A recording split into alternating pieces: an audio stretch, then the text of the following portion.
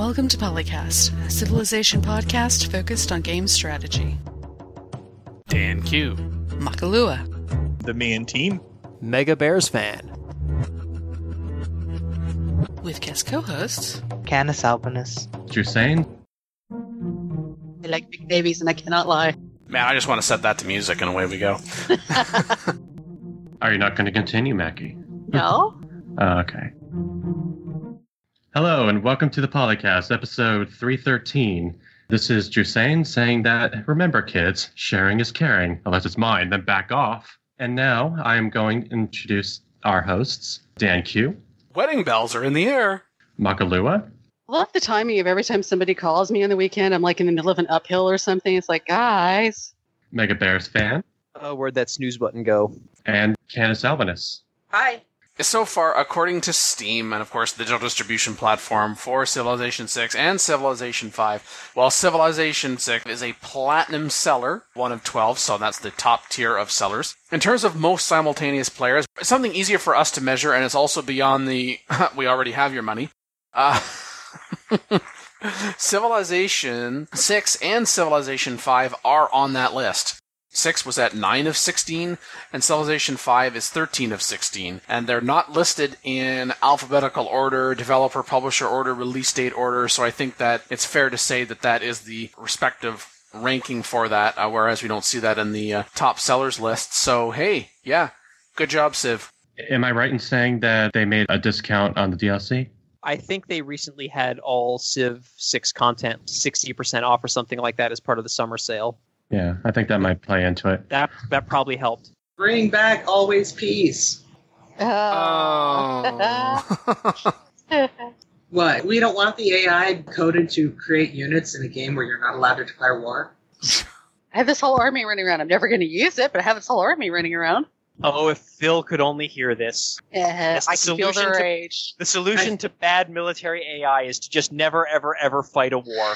Well, a solution to the AI being so good at founding religions and spreading their missionaries is to go ahead and disable religious victory, and they still do it anyway, so, Yeah, but, They still part of get that bonus. is that religion still has other bonuses besides just the victory, whereas if you disable the ability to go to war, units would literally do nothing. Well, no, not necessarily. In some cases, depending upon the civics you adopt, you can put the units in the city and the garrison, and then I'll add loyalty, and so you're trying to settle border cities. That could help extend the loyalty pressure. Yeah, I guess you're right. I stand corrected. I'll give you this one, and you win this round.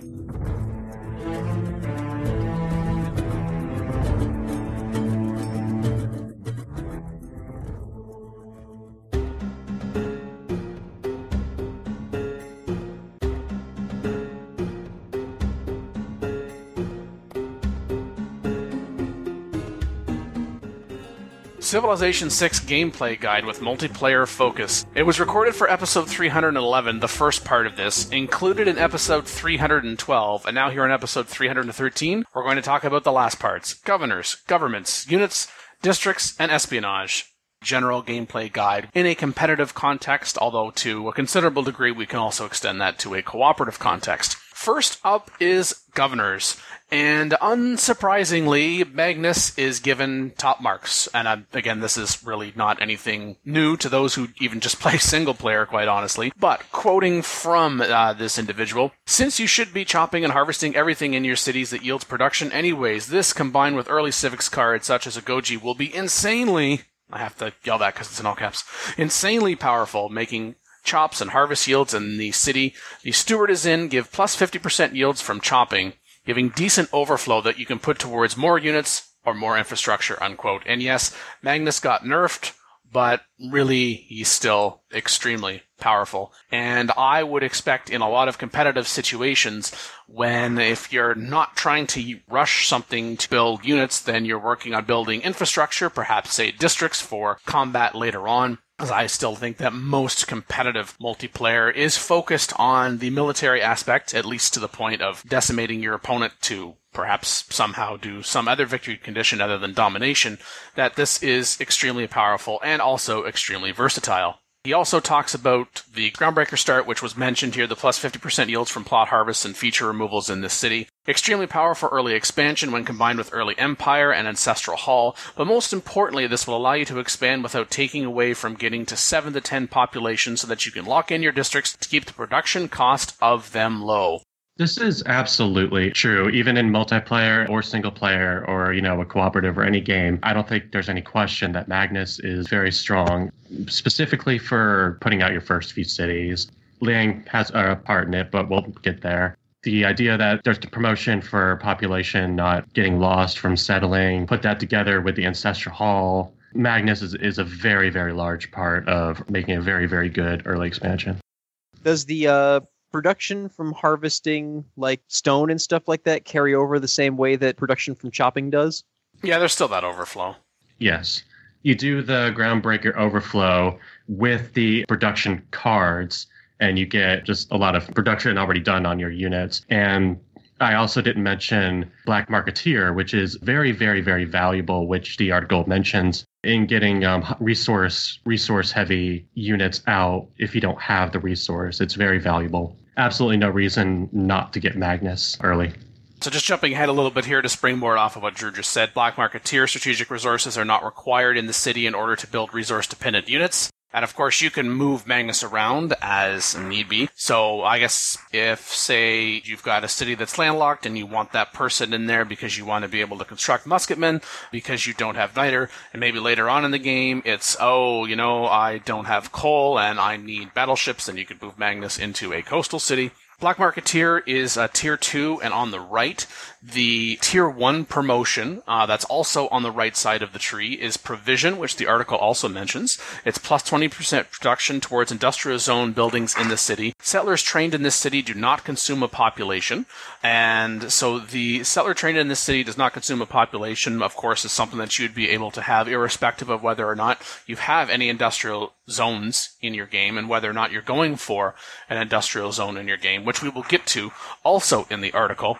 Mentioned early Empire as well as Ancestral Hall. So you've got this Groundbreaker, you've got Magnus. If you have Ancestral Hall, this is your Tier 1 government building from your government plaza. It is going to give you plus 50% increased production towards settlers, and new cities also receive a free builder, so you get the settlers more quickly, and then the city gets up and running more quickly because there's a builder there. You don't have to get the builder in that city, you don't have to build that, you don't have to buy it, you don't have to move the builder in there.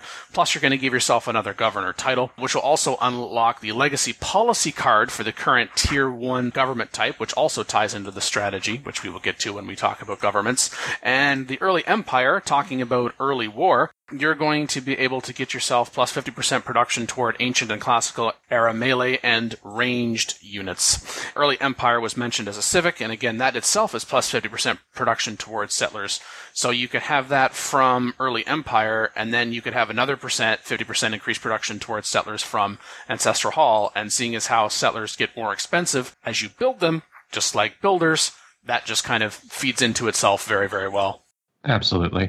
I can't think of any playstyle that would not include Magnus, and that includes multiplayer, especially if you don't have the resources. I can think of reasons where it's like maybe in my game I'm going multiplayer, but going for a religious victory, so I'm going to focus on Moksha. But I would say in most cases, even then, it would be hard to pass up on Magnus. Yeah, even if you were going religious, okay, you're going to get your holy site up, which you can get on early in the game, and you can also get a governor very early on in the game. You adopt Magnus, you get the holy site up, you get your temple up. That ability to take existing production, removing those features from the map, so you're then getting that much more from chopping down the forests, when you can get that, yields into any victory condition that you're trying to set up, whether you're on the defensive and the defensive as well. And a little later on, it's going to talk about how sometimes there's a jack of all trades but master of none government type. But when it comes to a governor, seeing as how you can also move the governor around, and you may be thinking, but Dan, you guys talk about how gold is so powerful in the game. And yes, gold will become powerful in the game. But early on, when you can get Magnus, your production is almost certainly going to be outstripping your ability to buy anything. Plus, you could also use that production from Magnus to help build your gold infrastructure by constructing commercial hubs and markets, etc., which we'll get to. So yeah, like you were saying, Drew, whatever it is that you are trying to do, because it's early in the game and because you can have that resource yields being applied to anything that you can construct in the city, and seeing as how you need cities to be able to do anything in this game anyway, it is incredibly powerful. Have we talked about how incredibly powerful it is enough yet? I don't know. You almost hit a point, and I wanted to say this, that in Civ 6, production is still the most powerful resource in the game, and Magnus is the one you go for if you want production. So At least in the early parts of the game. Yes. As you go on later, gold starts to outweigh it, but I would agree. Yeah, it's the good old-fashioned snowball effect. You set up all this production, you get your city basically finished very early, and then you can concentrate on getting all that gold for the late game. yeah. Some people might be listening and saying, well, that's great. So I adopted Magnus. He does all of this for me early on. And it's kind of one of those things where it gets to be maybe mid to late game in a multiplayer situation. And I do kind of wonder how often we get to a mid to late game situation unless we've got an early start. But okay, let's assume that it is getting to mid to late game and you're wondering, hey, Magnus, what have you done for me lately? First off, wow, way to show appreciation to where you are currently in the game. But second of all, just to tie it back to what was mentioned early on in the Magnus discussion, this thing about black marketeers, strategic resources not required in the city in order to build resource-dependent units, it is true that you may find yourself, it's like, hey, Dan, you talked about musketmen before, but I'm just going to go straight to infantry. I don't need to worry about knight or any other strategic resource. That's fine. So I'm not saying that you're always going to use Magnus in the mid to late game, but if you do need to use Magnus in the mid to late game, he's already there, and he's already built up so that you would be able to take that tier 2. Because if you certainly didn't get provision, then you should have enough governor titles coming up that you'd be able to say, okay, I need to invest 1 or 2 in order to be able to do that. Because I know for, say, in the example of coal in the technology tree, you can go to industrialization, and it's like, hey, I don't have coal. I'm going to need battleships. Everybody who has played the game knows that the technology tree about where you find coal and where you go to battleships are completely divergent. So you're going to have a lot of time, say, between when you're going to be able to see that. Black Marketeer is not going to help you with upgrading to units that you don't have the resources for, though, so you still got to worry about that. When it comes to the multiplayer, though, when we're playing single player, we usually don't worry too much about losing our cities, which might have the resources as well. But in multiplayer, the idea of taking a city that has your only possible resource would be absolutely crippling. In multiplayer, I can imagine that Magnus is a very good buffer in case someone's trying to steal your resource. All right. I think Magnus has enough of an inflated ego for today. In the early game, Liang, the surveyor, quote, very likely to grab the surveyor just for the base bonus. And I'll stop there just for a moment to mention that this again, we've talked about this before on the show, all builders trained in this city get +1 build charge. Okay. Then, quote, he's going to invest in other governors, but the mid-late game power she will bring to district production is incredible. And the early power she brings for producing government district buildings and city center buildings is incredible. Extremely versatile mix between early and late game power. And of course, getting that builder charge so as soon as Liang is adopted, she gets established in your city. As we said before, it's 5 turns. All builders in that city get +1 charge. Getting extra build charges for chopping and for improving for early war and infrastructure is insanely powerful and will give you an edge regardless of what victory type you plan on going for, unquote. So an early adoption of Magnus and Liang could potentially mean, you know what, I'm going to, you got a couple of cities that are close by. Okay, I want to harvest in this city. There goes Magnus. I'm going to send Liang to this city, and this city is going to produce that builder that gets the +1 builder charge, and then it's going to go perhaps to that nearby city, and then go and get even more quickly. And even if you don't have a lot to chop early on, then maybe you would in fact want Liang because there's something else that you can improve. Oh, I need to improve my population, so I need to construct some farms. Oh, my city needs some production. I could really use a mine. And that 1 extra charge to give you 4 charges instead of 3, and if you happen lucky to be China, there's 5 charges instead of 4, that really starts to add up early on in the game, especially in multiplayer when it's online speed, where the decisions you are making every turn is that much more exponential to whether or not you're going to be able to do something later on and do something well. And shopping does consume a builder charge. Yes. So in some sense, you might even want to go Liang before Magnus so you can have some 4 action builders and then chop even more. Yeah, because you can usually get the first 2 governor points pretty quick. So it's very easy to grab her, and then you've got your second city, and then grab him. Yeah, and just put in the policy for quicker builders and just spam out a bunch of them and with 4 charges, and then bring in Magnus and... It should be noted that the first promotion is basically as good as the policy card production toward a builder. So itself is quite good, especially now that I didn't used to do a lot of harvesting. I do now, which requires the extra builder. So it really helps. And seeing as how you're going to want to be pushing, and we're going to talk about governments, pushing on political philosophy under the civics tree to get that first government, they both require state workforce and early empire, which is available in the ancient era, and both of those are going to give you one of your governor promotions, so you can also have both of these early on. And yes, again, depending upon the circumstance, you may decide, okay, I want to have Liang first and then Magnus, or it could be one or the other way around. The 30% bonus to the government building, especially I would imagine in multiplayer, because I imagine you would have to do a lot of early expansion. You need those cities up so you can get ready to go to war, and the 30% bonus to get the Ancestral Hall is very welcome. To Victor, Castellian, no general information listed. He starts with increasing city garrison combat strength by +5.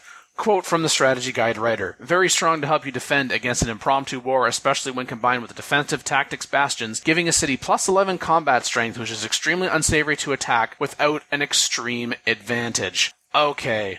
Yeah, so the defense logistics, that is tier 1 on the right, city cannot be put under siege. Extremely powerful to prevent another player from taking a weakly positioned city easily. Combined with the rest of Castellian's kit, this can single-handedly thwart an offensive.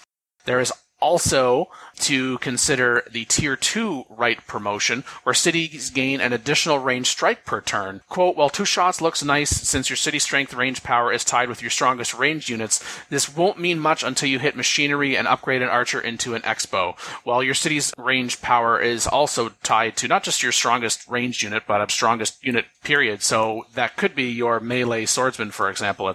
So being a predominantly single-player I rarely ever have my own cities put under siege. So what exactly does being under siege do to your city? Prevents it from... healing. Yeah. All right. I've seen that happen once or twice. I will agree that as nice as city gain an additional range strike per turn is, if you go to tier 1 on the left where units defending within the city's territory get +5 combat strength, so it's not just even within the city hex itself, it's within the city's territory. That, as described, is extremely powerful for both defense and to hold captured cities. +5 combat for all units in the city's territories applies offensively if the enemy you're attacking is also within the city's borders. So early on in combat, if it's, I'm getting war decked, I have been war decked, my gosh, there's a very strong argument to be made for the city that is closest, or one of the cities that is closest, perhaps most vulnerable, kind of on the fringe, maybe doesn't have the greatest production yet in order to be able to defend itself. So it would be better to have a stronger unit there because it's going to take a little while longer to get a second unit in there. Then I could definitely see that being an early consideration, but I think generally speaking, that early consideration would be after Liang and certainly after Magnus. And as I understand it with the garrison commander, this only applies to units that are defending. So this doesn't help you out with your counterattacks or with your range strikes. So, make sure you've got some decent melee units parked around your city, because otherwise your range units are still going to suffer even with garrison commander.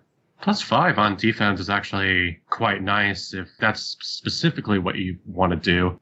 Wall off the competition, because again, you still have to think that this is players, not AI. AI, you don't need it, but for players, put some swordsmen in front of a city and put +5 combat on it just by defending, and that can really hamper movement, I can think. Yeah, plus any fortification bonuses. Absolutely. And then that takes us to the mid-game governor, Pingala, the educator. But, quote, due to the way he functions, you're not going to want to recruit him early unless you're secured that you will not be warred, unquote.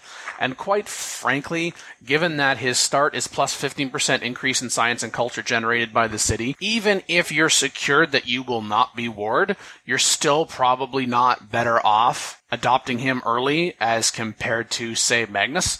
Because if you're not going to be warred early, you're probably going to be warred later on, or you're going to want to do the warring, and you're going to want to have have sufficient numbers of cities sufficiently developed in order to be able to produce what it is that you need to do to actually go ahead and defend yourself or go on the offensive. Yeah. Not saying that you necessarily ignore him, but I'm not prepared to be as black and white in that second part of that statement as this strategy guide writer says. You're not getting about 8 or so beakers and culture from that specific city. I mean, you're just getting a fraction of a bonus anyway, so it's not really worth it. So you're generating a decent chunk. It's not empire-wide. It's in the one city. I would imagine that part of his rationale comes from the fact, when I read about the districts, and we'll go to the districts, he said that he doesn't do campuses early. He focuses on the raw science from cities early, so he's not going to be generating campuses. I know because when it comes to Pengala, one of my favorite promotions is grants, actually, to put in a capital, and that's the one that doubles great people in that city. But if he's not building campuses early, which was indicated in his strategy guide, then I can see why he would downplay Pengala as an MP governor. You don't really need him until about mid-game. I mean, even if you want to build campuses early, you're not going to do that in every city. You might do that in your first 2, maybe 3, and then you might be doing other things. And you're not even going to want to touch culture. I mean, not that we don't need culture, because we need it to research the civics, but usually nobody's building a theater district until mid-late game. The great people grants, man. That's great. Situational governors in multiplayer. Reyna, the financier.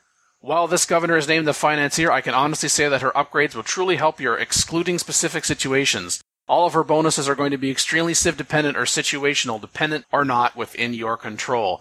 So yeah, the base thing. Land acquisition. Acquire new tiles in city faster. The strategy guide writer says, useful to grab tiles in a specific city as soon as possible instead of purchasing them early, especially if you're wanting to grab tiles further out without purchasing them, unquote. I would take that statement more to heart if the game was good at selecting which tiles I would like to acquire first. I'm not certain I want crappier tiles sooner. I agree. If there was a discount on purchasing tiles. Yeah, that one I would go for early. Yeah. That would be a stronger situational one, but this one is... I think even Civ 5 did a better job of grabbing the tiles you wanted. Agreed. You have everything right next to a resource tile, but now I'm going to grab this random plains over here. What?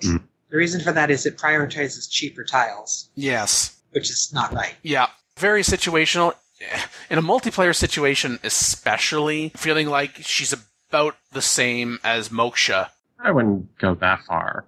I always have a hard time using this governor because a lot of the abilities that she gives you are things that are just not in your control, right? Like you don't control which tiles the game decides it's going to give you next. You don't control whether or not other civs are going to send trade routes to your city. And, Civ 6 doesn't really have much, if anything, that you can do to make any one of your cities a more attractive trade destination than any other. It's not like you can set up a caravansary or something like that is like, oh, I'm going to send a trade route to that city and then put this governor in that city to get the bonus from it. It's just, you've got to just throw your hands up and hope that those trade routes come to you. Yeah.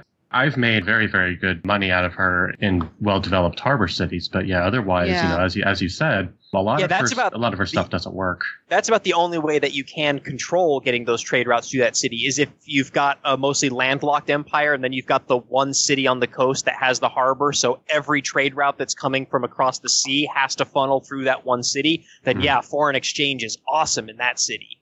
But in competitive, It would be very hard to control it, I would imagine. And in competitive, the other players might just flat out look and see, oh, you've got that governor in that city. I'm not going to send a trade route to that city. Because there's also no reciprocal benefit to the other player. So there's no incentive to the other player to do that and give you that bonus.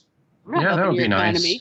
Gosh, I mean, at least with Moksha, stuff is in your control. Even if that stuff that's within your control is not something that's necessarily going to be beneficial to you more often than not in multiplayer.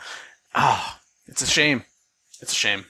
Moksha the Cardinal. No general information is listed, but their starting bishop religious pressure to adjacent cities is 100% stronger from this city. Again, at least that's in your control because you decide what kind of religious base you're going to have in that city, and then that pressure is going to be 100% stronger. I think he said that it was a very powerful governor, and then he downplayed every single ability in it. Yeah, he did. So, make up your mind? Well, and especially in multiplayer, if you're the only person who even bothers to go for a religion. It is possible in that case that it could be beneficial, but I wouldn't be doing that if there was an early war situation, because that's investment that you're having to do early on. it's a gamble. If you thought you might be safe from war for a little while, then maybe, but that would also to me be dependent on your starting location because, I mean, yes, I know you're going to want to go for a Pantheon, but once you've got the Pantheon, the infrastructure that you're going to have to develop to then build on top of that as compared to going for other things. I mean, scouting is obviously important, but I just don't know. I'm just not convinced. You might be building a religion around war, like taking the pantheons and religious bonuses that are giving you military benefits, but even if you're doing that, you're probably just better off directly investing in military stuff rather than indirectly through religion. It looks like that he does like the first one, and I guess not so much the ones afterward. And the religious pressure to adjacent cities being 100% stronger can be valuable, especially if you are trying to screw with someone else's loyalty. I can see that application, and he does mention that. He doesn't say that the bishop is good overall. He says really good if you want to spread your religion early. And certainly, again, in multiplayer, as we talked about, I think a couple of episodes ago, you're probably going to be the only one that's going for that as compared to a single-player situation where the AI, right from vanilla Civ 6 release, has been really, really good with regards to religion. And, of course, if you are going to go religion, if you believe that you're going to be able to have a bit of an extensive empire, like you're going to have, some multiple of cities in addition to being able to not be warred early on, because good luck in multiplayer trying to send your religion to somebody else.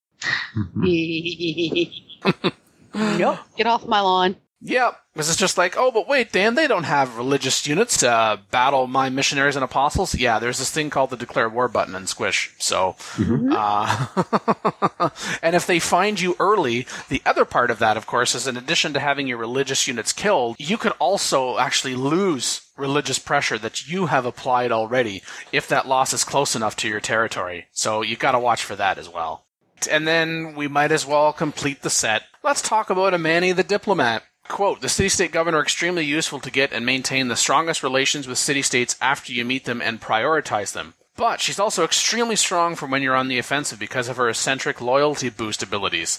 The Diplomat's loyalty pressure output is 8 plus 2 plus 4 between all of her bonuses since amenities can provide loyalty. She'll be useful at all points of the game and is a very high priority. Okay, up front, if we're running city-states, if we have city-states, let's even assume that, okay, we're going to put city-states into the game. She'll be useful at all points of the game and is a very high priority. That depends. Not only are you having to choose Amani over one of the other governors, I don't know why you would put her before Magnus in any circumstance, and probably even Liang. If you are near a city-state and you have someone near you, they also know of that city-state. If they know you have become their suzerain, certainly, and even if they don't, right, you can go in and you can check what civs are currently influencing that city-state. If you've got, say, a cultural city-state, Mojandaro, I find Maki on the map, I know she has an envoy there, probably because she found it before me, curse you. You're getting plus 2 culture a turn, which is helping you to progress farther along the civics tree to raise, say, towards political philosophy, where you're probably going to adopt oligarchy. No. That's fine. I'm just going to turn around and attack the city-state and take it for myself, or maybe even raise it to the ground. So I don't get this useful at all points in the game and is very high priority. Don't agree. Even if we're running city-states. I agree. When I'm looking at his rationales for all of the promotions, he really only puts up promoter, and promoter can be ruined by quite a lot of things, including spies, which you would probably have at that point. That said, I do like emissary. He doesn't seem to like it as much, but I like emissary because I like to try to jack capitals early, or rather capitals first if possible. Emissary, which of course gives plus 2 loyalty per turn from any cities nearby, helps to maintain the loyalty of a capital if you do take it. If city-states are banned, I don't see as much use for money. Well, and you gotta put up with that initial ability just being complete dead weight that you can't use at all. Yeah, so you need to wait until 2 promotions to get a decent ability, and then 4 to get the one that... Right. No, 3 to get the one that he's really focusing on here. I don't know. Other than that, you just put Amani in one of your cities and generate loyalty. That's all it would do. Mm-hmm. That's questionable. jump ahead here just to briefly discuss what is listed for espionage, which is coming soon. In the meantime, here are some of the effects of using spies correctly. I'm actually going to go in the reverse order here. You can pulverize their production, you can decimate your opponent's amenities, and you can delete enemy units. My interpretation, of course, the pulverizing their production, you're talking about the sabotage of production, you're decimating your opponent's amenities, you're inspiring revolt in cities, for example, and when it says you can delete enemy units, so we're talking about running counter spies to increase the likelihood that you are going to delete other spies, which you may be able to do anyway if they are operating within your land, question mark? It's a little hyperbolic without some more details. Yeah. But I appreciate the gumption. So it'll be interesting to see if and when this guide gets updated, what exactly this person is talking about, to give a little more context, to give a little more strength to what it is that they're saying. And as far as units go, the unit section of the guide just gives you all of the promotion trees. And quite frankly, I don't think going through that again is worthwhile because A, he doesn't give specific suggestions for how that could be different in multiplayer. And I think just like in single player, yeah, fellow human players are probably going to be able to choose promotions better than the AI, which I think is generally the case. But in terms of the gameplay itself, that's still units on the map. So trying to differentiate between which promotions to take and when really doesn't differ, I don't think, substantially from a single player situation to try to apply this to multiplayer. In terms of governments and districts, we can discuss that in a third recording of an episode.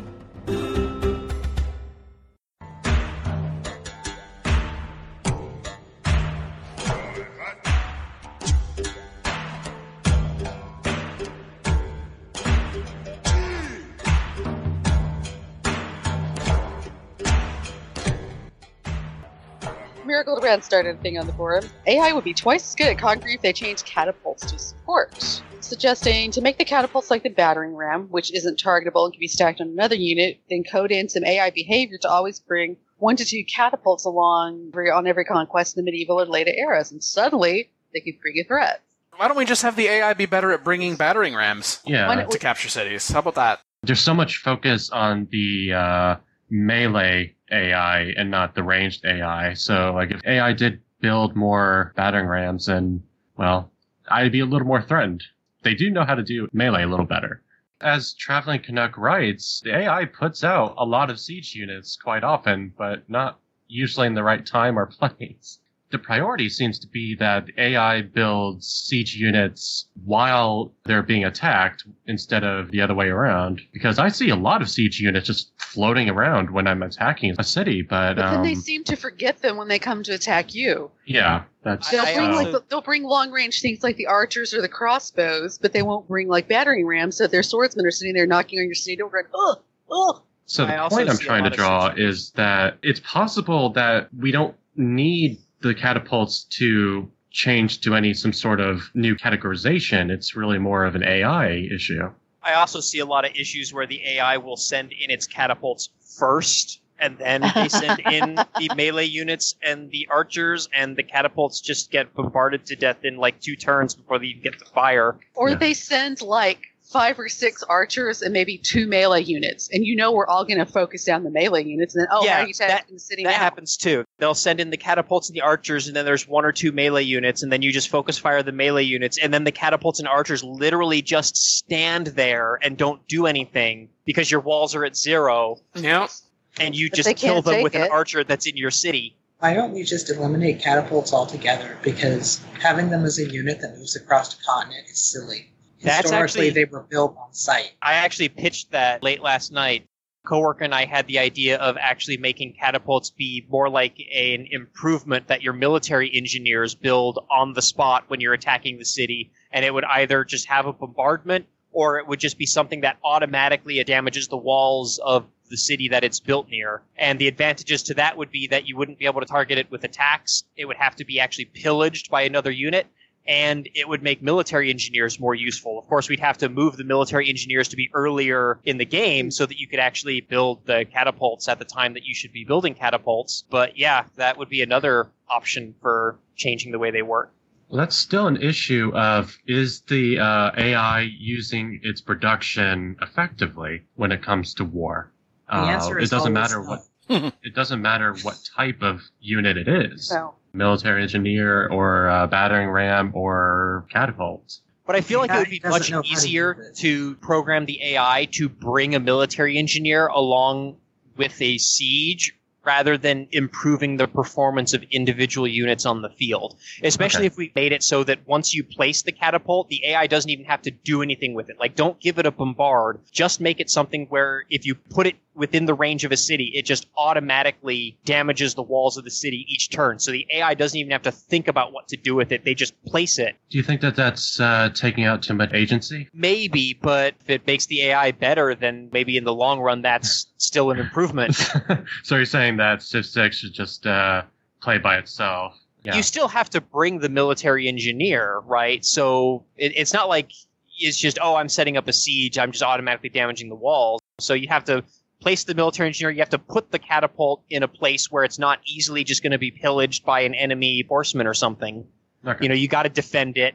So there still are proactive things that the player and the AI would have to do to make sure that that catapult still does the job that it's supposed to do. It just wouldn't be a military unit that they'd have to shuffle all across the board and then just get killed in 2 hits. You would say that 1 unit per turn is actually part of it as well. Right. I think that's a big part of it. Mm-hmm.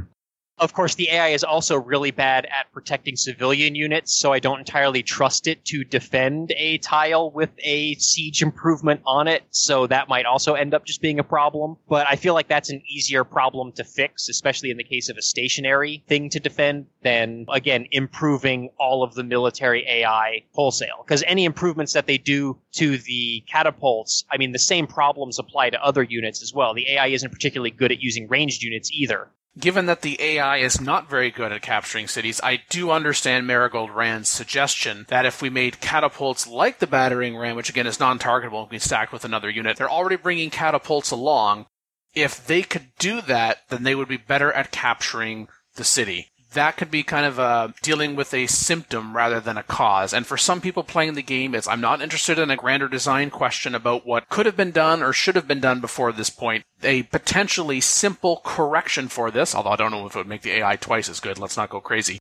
But I could see it being better at capturing cities as a result of this. The kind of flippant part of my brain is like, since they're good at building catapults, which are non-targetable and can be stacked on another unit, but not battering rams, why don't you make the battering rams not targetable and can be stacked on another unit? Maybe that's why the AI brings them along. I'm being flippant in a different way now.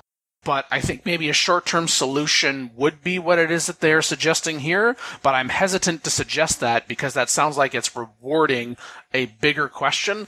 Plus, if we go ahead and make that change, we could quickly lose sight of the fact that there's a greater fundamental issue here, which has already been brought up as part of this greater conversation. So don't do it. Suggestion, don't do it.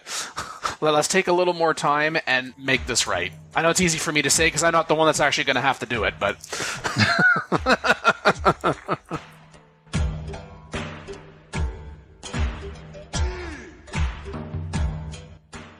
So, how would your gameplay change if you didn't chop? Well, there'd be a lot less early yields instantly, but I don't know if that would make a big difference in my style of gameplay because I don't chop. Yeah, D. Wilson is not really calling for Firaxis to change the chopping, but just rather you as the player making the decision not to do that. So when you resist chopping, how does that change your play? Well, without a better long-term bonus for leaving the forest intact, it's just still not particularly good play. The other issue also is you as the player might decide not to chop, but pretty sure even the AI is also going to continue to chop, let alone if you're with other human players. Yeah. So, I don't know, you're trying to increase your difficulty level without increasing your difficulty level? I mean, they could make it a game setting if they wanted to. I mean, you can win deity without chopping. It's just harder. A Clue Without says mid-game cities would be hard to get up and running, and late-game production would be even lower than it is. More domestic trade routes is probably what would happen to my game.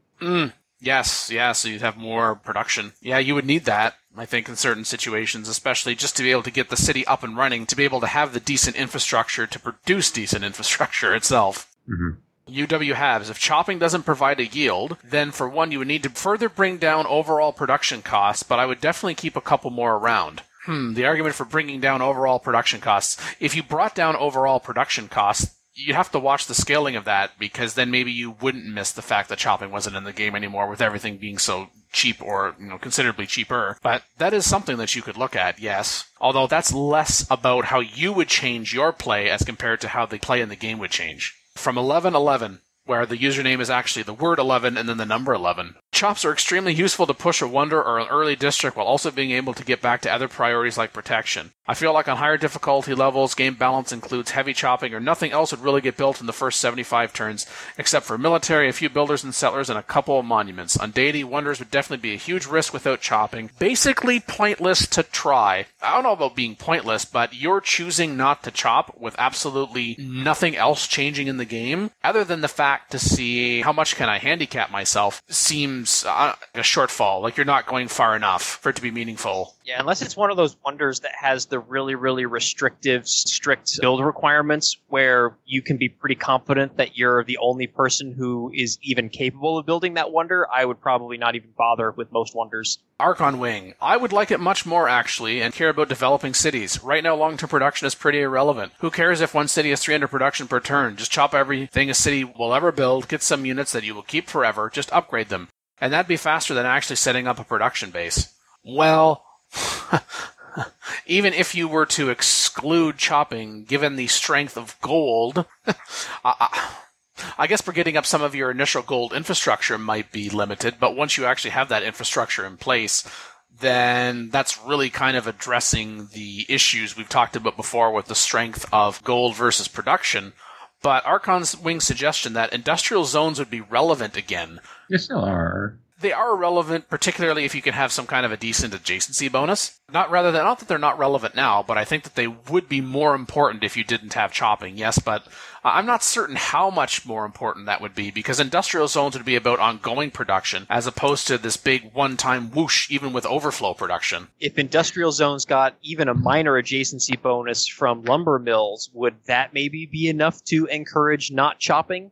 Probably not. Well, it could depend on the lay of the land, right? If you were able to construct lumber mills, and then you could place an industrial zone such that it would be able to tap into multiple lumber mills. Because I'm assuming you're thinking like a +1 adjacency for a lumber mill? Yeah, if you've got a carpet of forests and you plop a industrial hub right in the middle of them, kind of the same way you might plop a campus right in the middle of a jungle. Then, of course, you'd have it to be balancing. It's going to take a builder charge to get those lumber mills. So that +1 production... am I going to be able to get more out of that potentially, rather than sending the builder and, I don't know, mining something? Or even sending that builder and doing something else, like constructing a farm? But I think it certainly would be better. But it would be very situational. You should have to get the map that set that up properly.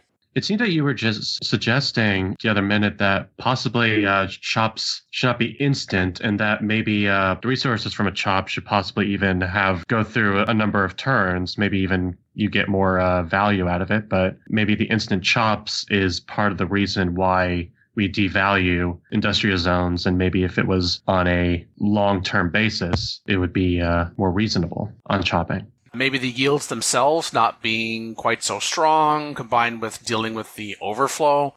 I think part of this comes from just how strong chopping is right now, and of course this person's notion of just not chopping, choosing not to chop, as opposed to the suggestions of we shouldn't be able to chop for stuff. I think it's almost really an overreaction to the circumstance. Probably. Because I think it would be ridiculous to either not have them on the map forced in the first place, or not being able to chop at all. That would just be weird. Or I certainly don't want to go back to Civilization 4 jungle removal, which is, hey, congratulations, the jungle is gone. You got absolutely nothing out of that, really. There's something in the middle that can be found here, but I think it's worth, again, raising the issue that we have with chopping, which is that chopping should be good, but it shouldn't be so damn good. And that's even before Magnus. Yeah, maybe if chopping weren't just a lump sum, maybe it gave you like a 5-turn percentage bonus in the city or something like that. Well, I wouldn't want it to be percentage. Well, I don't know. Early on, that would be pretty low, unless it was a big percentage. Right, that would improve the value of industrial zones, because you would want the industrial zone to get that base production yield up so that that percentage bonus from chopping would actually be really valuable. So you would save your forest until you had industrial zones up and running.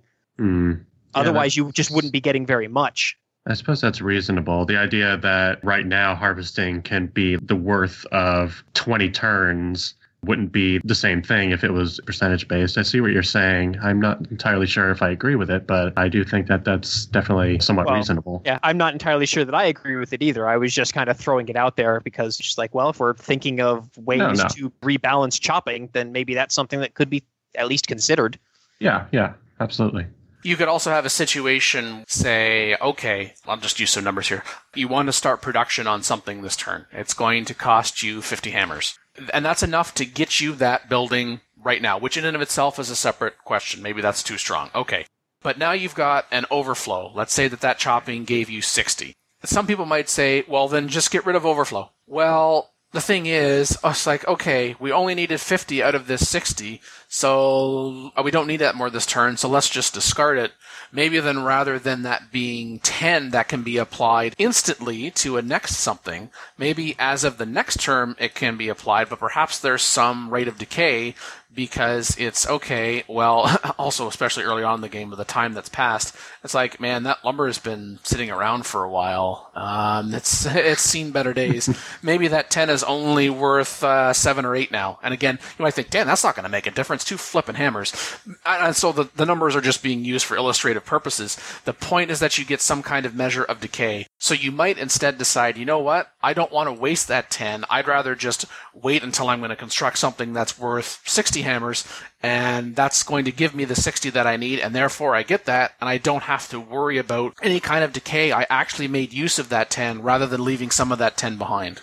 Possibly. I disagree with any sort of decay in any 4X game unless it's specifically balanced for it because of the whole fact that nobody who likes to play games likes to have things taken away from them, if you know what I mean.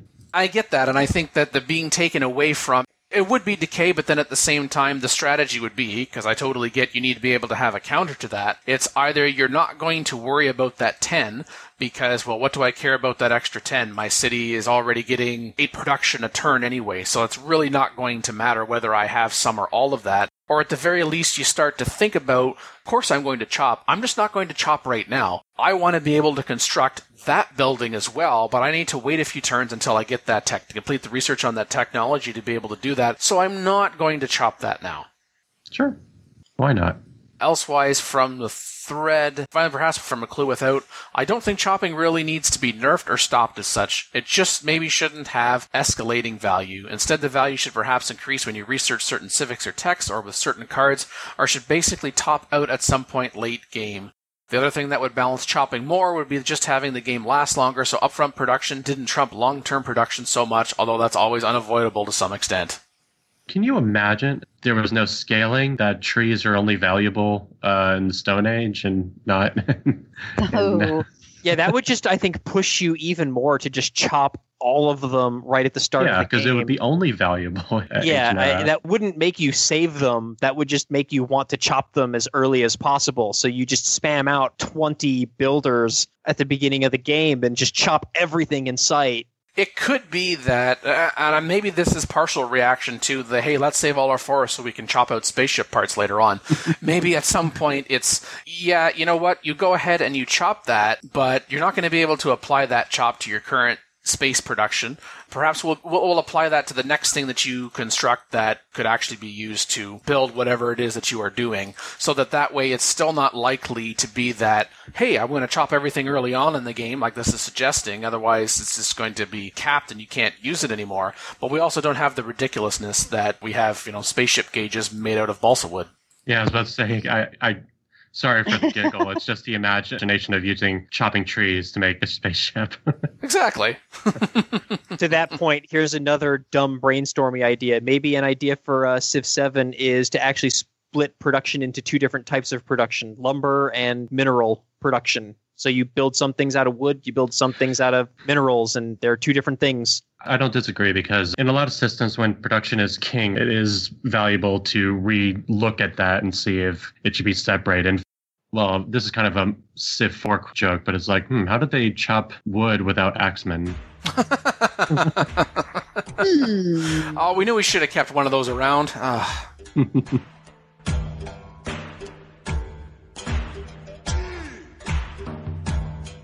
We're Recorded for episode 305 with Makalua, me and team, Mega Bears fan, Uberfrog, and warning you too.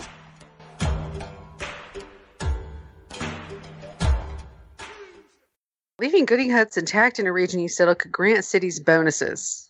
But you don't know what it is until you come across it, so you don't know what kind of bonus you're getting. I mean, the game knows, but you don't know. They could maybe do something with the similar to like the observation outposts in Stellaris, where it's like a primitive culture and you just like set up duck blinds or whatever to observe them, and it gives you like culture. The second part of this is that if they could automatically transform into a village once you settled for enough turns, and that would, the villages could grant your city, example here is extra food production, but extra something production. You know, but goody huts, the stuff you get is more valuable early. Sometimes that's like a whole population. And I was thinking about that population. Oh, we didn't know what was in here. Hey, the goody hut. Oh, there are people living here. They decided to join your civilization and go to your adjacent city. Well, maybe you could have the option with, hey, they want to join your civilization. Do you want to send your nearest city, or do you want them to set up a new city right here? Yeah, that's another thing. Although I think we've had that in previous versions of Civ where people complain about the free settlers you sometimes got on certain levels. Yeah. Well, and that's... This is not a free settler necessarily, yes, because it might be fixed to where the goody hut is. Yes, exactly. It's still a city from nothing, basically. Yes. It's less strong than getting a settler, but it's still iffy.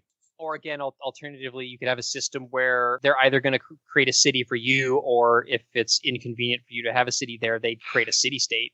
I'm not sure the game can handle creating city-states. Yeah, I don't think Civ 6 can right now. I know Civ 5 couldn't. But well, if it spawned a city-state settler when you took that option, would that work? I mean, yoink. Yeah, I know you could just turn around and yoink that, but yeah, there's that. The functionality of actually putting the city-state there. I wonder if also what Supremacy King is getting at in the second sentence about encourage leaving goody huts alone for a longer-term bonus or popping them for a big short-term bonus, rather than the current strategy of always popping them, so that it's like, okay, I want this, so now what are you going to do? You're going to surround it by military units if you think someone else is going to pop it?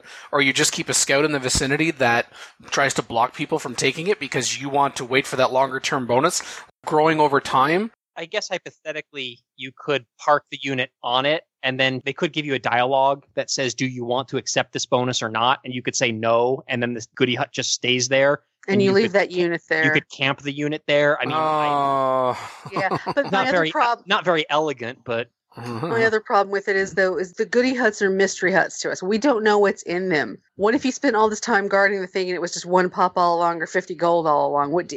Without giving the player some indication of what you expect to get from that hut. I mean, maybe that's in the dialogue box. Yeah, but if there's a dialogue that pops up asking if you want the reward or not, I would assume the dialogue would tell you what the reward is. But then 50 turns later, do you remember what that dialogue box said? Yeah, I don't know. Maybe you could highlight over the tile and it tells you. Maybe once you come into it the first time, it pops it into a different little thing on the tile or something.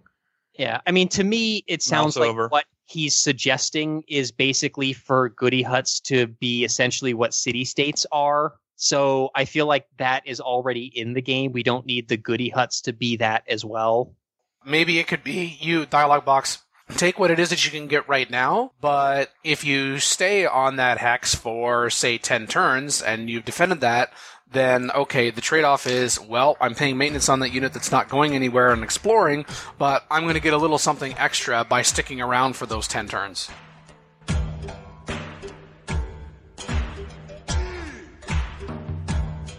Recorded for episode 306 with Dan Q, Makalua, the me and team, Mega Bears fan, and Uber Marklar.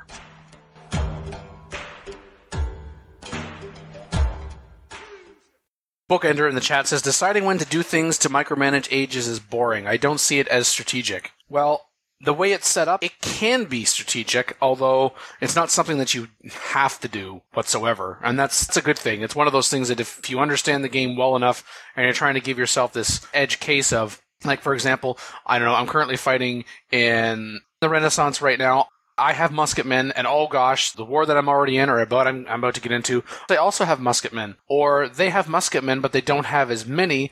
I'm still running around with swordsmen. They've got lots of promotions on them, but I've got myself a great general, and hey, if I could delay myself from getting out of a dark age, or delay staying in a normal age and get into a dark age, I can use that extra combat to go and keep that momentum and that war going until I myself am able to upgrade from swordsman into musketman. Please, oh please let me have Niter, obviously, in this situation, or get it domestically or imported. Buzzing says it feels unauthentic, avoiding progress and discovery to delay getting points.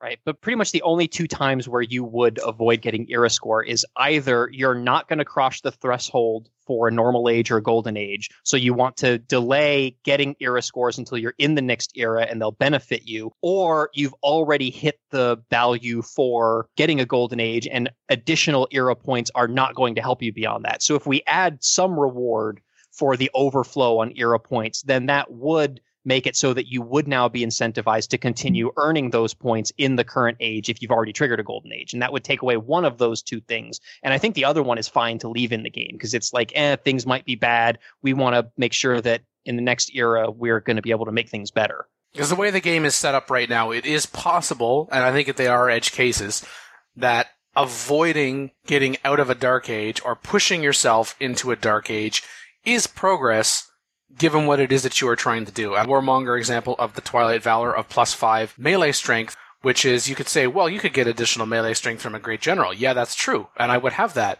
But I would also like that from Twilight Valor, because maybe my opponent also has that. And I think also just using the term era, and some things that you get era score for, and then there are also instances where most of the time the era score is because you do something purposely, but sometimes it's, oh, hey, I'm exploring the map and I'm the first to discover the natural wonder. Hey, I was hoping to get era points, probably, because that's progress, but then there's also the only way that I can access this social policy is in order to stay into a dark age.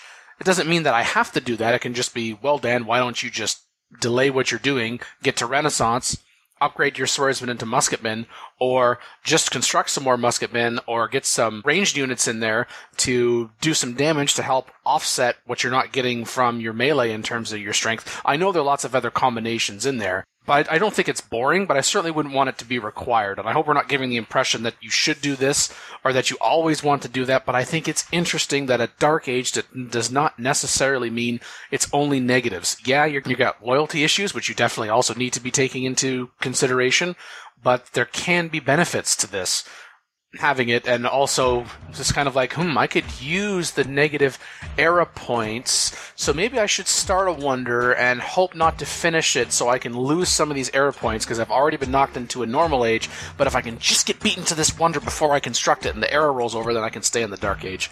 Oh man, I could have way too much fun with this. Hey, this is a great idea. No, not really.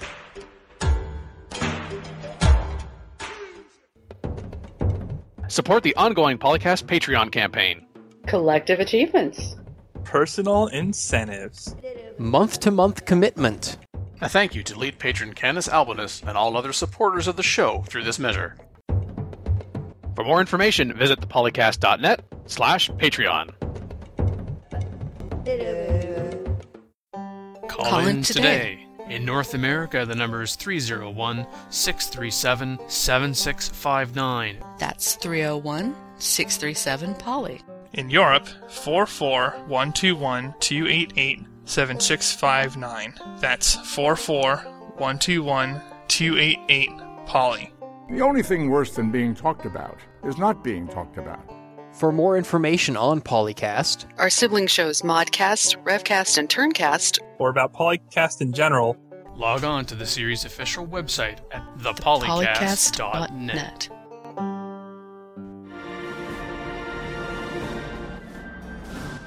What do you think? Does that sound like a plan? Yeah. It's a plan. It's a plan, but is it a good plan, Drew? Are you signing off on it? You know what? I'm going to be neutral. Oh. It's definitely a plan, he says. Well, you're neither friend nor foe, so therefore you are a 0. Okay, well, that's better than a negative here, Mackie. You know 0 is better than -1. He was a poet and I didn't know it. I think Dan is trying to argue that 0 is technically positive or something. Well, it's positively better than a negative, Mackie. Ha! Oh, I love it when you make those cute noises.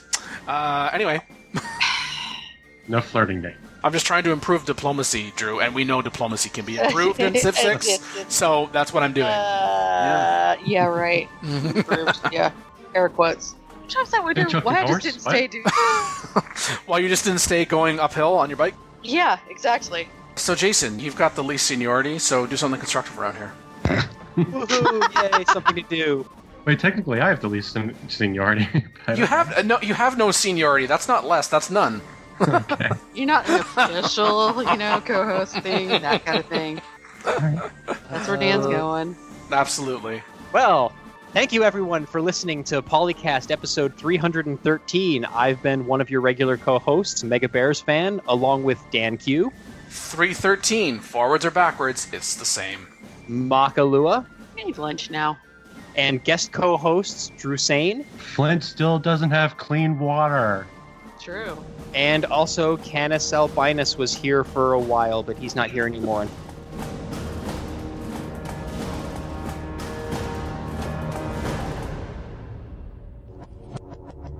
Record date, July 14th, 2018. Civilization 4, 5, Beyond Earth, and 6 clips. Copyright Take-Two Interactive. Copyright Civilized Communication at civcom.net.